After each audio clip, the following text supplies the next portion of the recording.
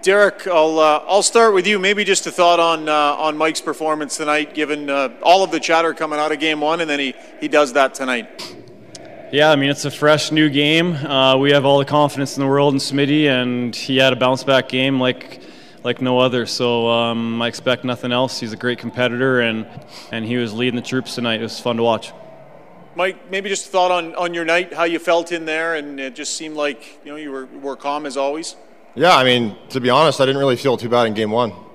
I made one bad play, and it cost us the game. So I think I just carried the same kind of mindset into tonight, and obviously wanted to put in a good showing, especially after you feel like you're maybe the cause of a loss. So I think a bounce back is always important, and obviously tonight the team played more up to the capabilities how we're able to play, and we got rewarded because of it.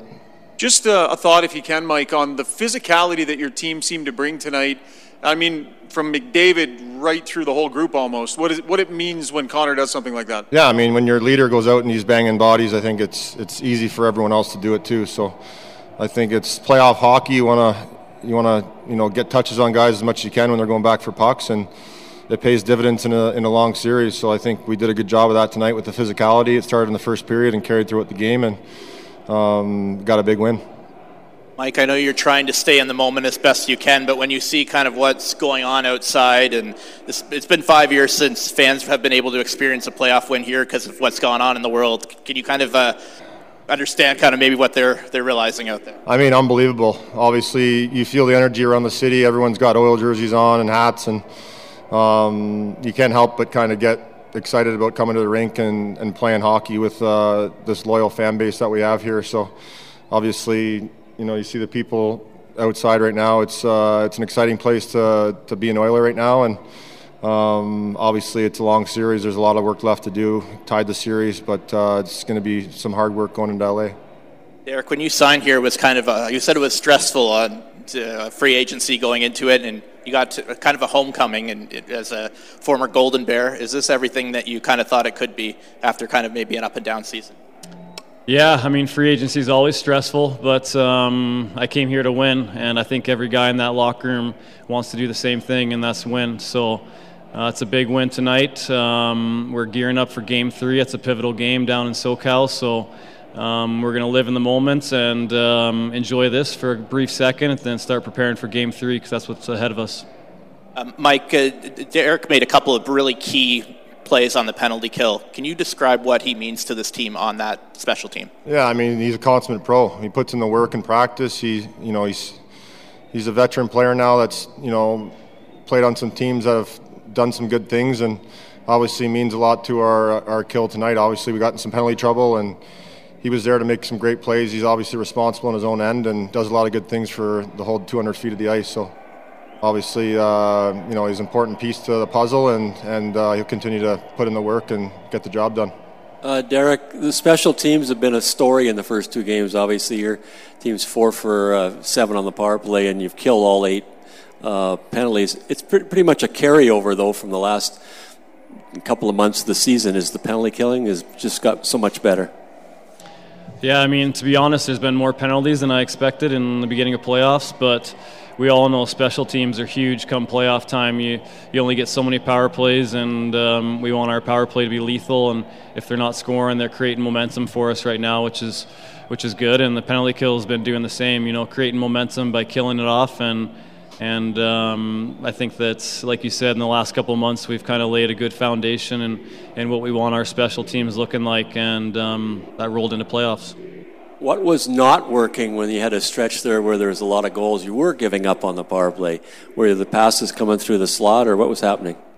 Yeah, I don't know. I'd have to look back on the video, but I think there's stretches of those periods in the season where things aren't going your way, and I think that maybe we got back to our structure a little bit, started blocking shots, winning face-offs to start up kill is huge, get the puck down the ice, and I don't know, I think we're all kind of on the same page now, whereas before it was a little bit disjointed. Thank you. Mike, can you talk about maybe the most stressful you were in the third period? That dump in hits the ref, and you're diving back in. What was the conversation you and him were talking about afterwards? Is he okay? Obviously, the puck hit him pretty hard, and I didn't know where it hit him, but I know it got him pretty good. So obviously to see if he's okay. And then I asked him right away, would that have counted if it would have went in the net? And he said no, it wouldn't have. So it was obviously a little tense there, but stayed out.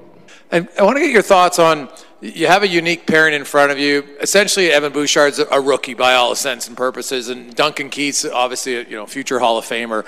They've gotten paired together, and they played very well. And through 2 games in this series, Evan Bouchard has really elevated his physicality, his aggressive play. Can you just talk about what you've seen in him maturing throughout this season? Yeah, I think everybody has. Playoff hockey is about upping your physicality, and everybody has to get involved in that manner. But Bouch has been a guy that he's just gotten better and better, it seems like, the last few months, and he's really gotten comfortable with playing with Dunks. And obviously, when you play with a guy like that, Dunks is a very vocal leader. I think he's taught, he's helped Bouch out in a lot of areas. And Bouch has, grabbed it and taken advantage of the opportunity with the ice time and the power play, and obviously how dangerous he is in the offensive zone. But he's just poised with the puck. He's poised with the puck, and he makes good plays. And if he just keeps it simple and he can make some unbelievable plays with the puck. He's got a bomb of a shot, so he's got all the tools to be a great defenseman in this league. And you put those 2 together, and it's a great pairing. I wanted to ask you quickly about his shot. He seems to get a lot on it with very little wind-up, just a quick flick of the wrist or snapshot. Deceptively, is it harder than it looks? Like it just comes off his stick so fast, not even a slap shot? Yeah, it's just heavy. It's some guys just have the technique down where they use the stick and their ability to shoot, and it goes really fast. And he's one of those guys that can let it rip kind of effortlessly. So I think he's obviously learned that craft, and that part of his game is an important part of his game, and he finds ways to sift puck through with his wrister, and then when he gets a chance to let it rip, he can hammer it home too. So it's a great asset for him. Derek, I just wonder what you saw there on that play early in the second period when you were able to intercept that pass that was intended for Kopitar, because you seemed to really be on that play. Did you kind of see him coming, and what can you maybe describe what happened there? Yeah, was that on the kill there? Is that what you were talking about? Yeah, I thought we were going to get it out, and they did a good job kind of staying on it, and I knew that I think Deneau got it there, was taken to the net. He had to take it to his backhand, so he gave me a split second to get back, but I knew if he went to his backhand, he's going to try and sauce it backdoor. So that's my guy. I have to get back there and have that coverage. So I think I got it, and then I got it out, and then got hit pretty hard. And Mike, just the last one for me, I just wonder what you thought of Connor's hit there in the second period. It seemed to really kind of galvanize the crowd. Connor McDavid's hit. Oh, yeah. Saw it. Yeah, it seemed to really kind of galvanize the crowd. What did you think of that one? No, like I said earlier, I think, when your captain's throwing his weight around, it pulls everyone in the fight. So I think we talked about it, and I'm sure every team talks about it. Anytime you get a chance to get a lick on one of their players, it's a long series and can pay dividends in a long series. So we got a lot of games ahead of us here, and obviously this one we'll enjoy, but when your cap's throwing his weight around a little bit, it kind of just pulls everyone else in the fight. I have a question for either one of you, really. I know it's the playoffs and you're zoned in on your game, focused, but I've never seen anything like this before. I just wonder if you guys can just tell us what it's like, and are you able to take that all in? It's pretty amazing. Yeah, I mean, it is incredible, to be honest. Like, I don't know how they're like 30 deep out there, I think, and I don't know how long it goes on for, but it's it's pretty incredible when you have a fan base like this, and they're that excited about us having a chance to play for the Stanley Cup, and we want to do anything possible to make that happen, and obviously it's one game, we won one game, but it's great to see the city feeling it, and they deserve it because it's been a long time obviously coming since they've been back in the building, and the playoffs have been in Edmonton, so hopefully we can just keep this going, and it's a long road ahead, but you can't do it without loyal fans.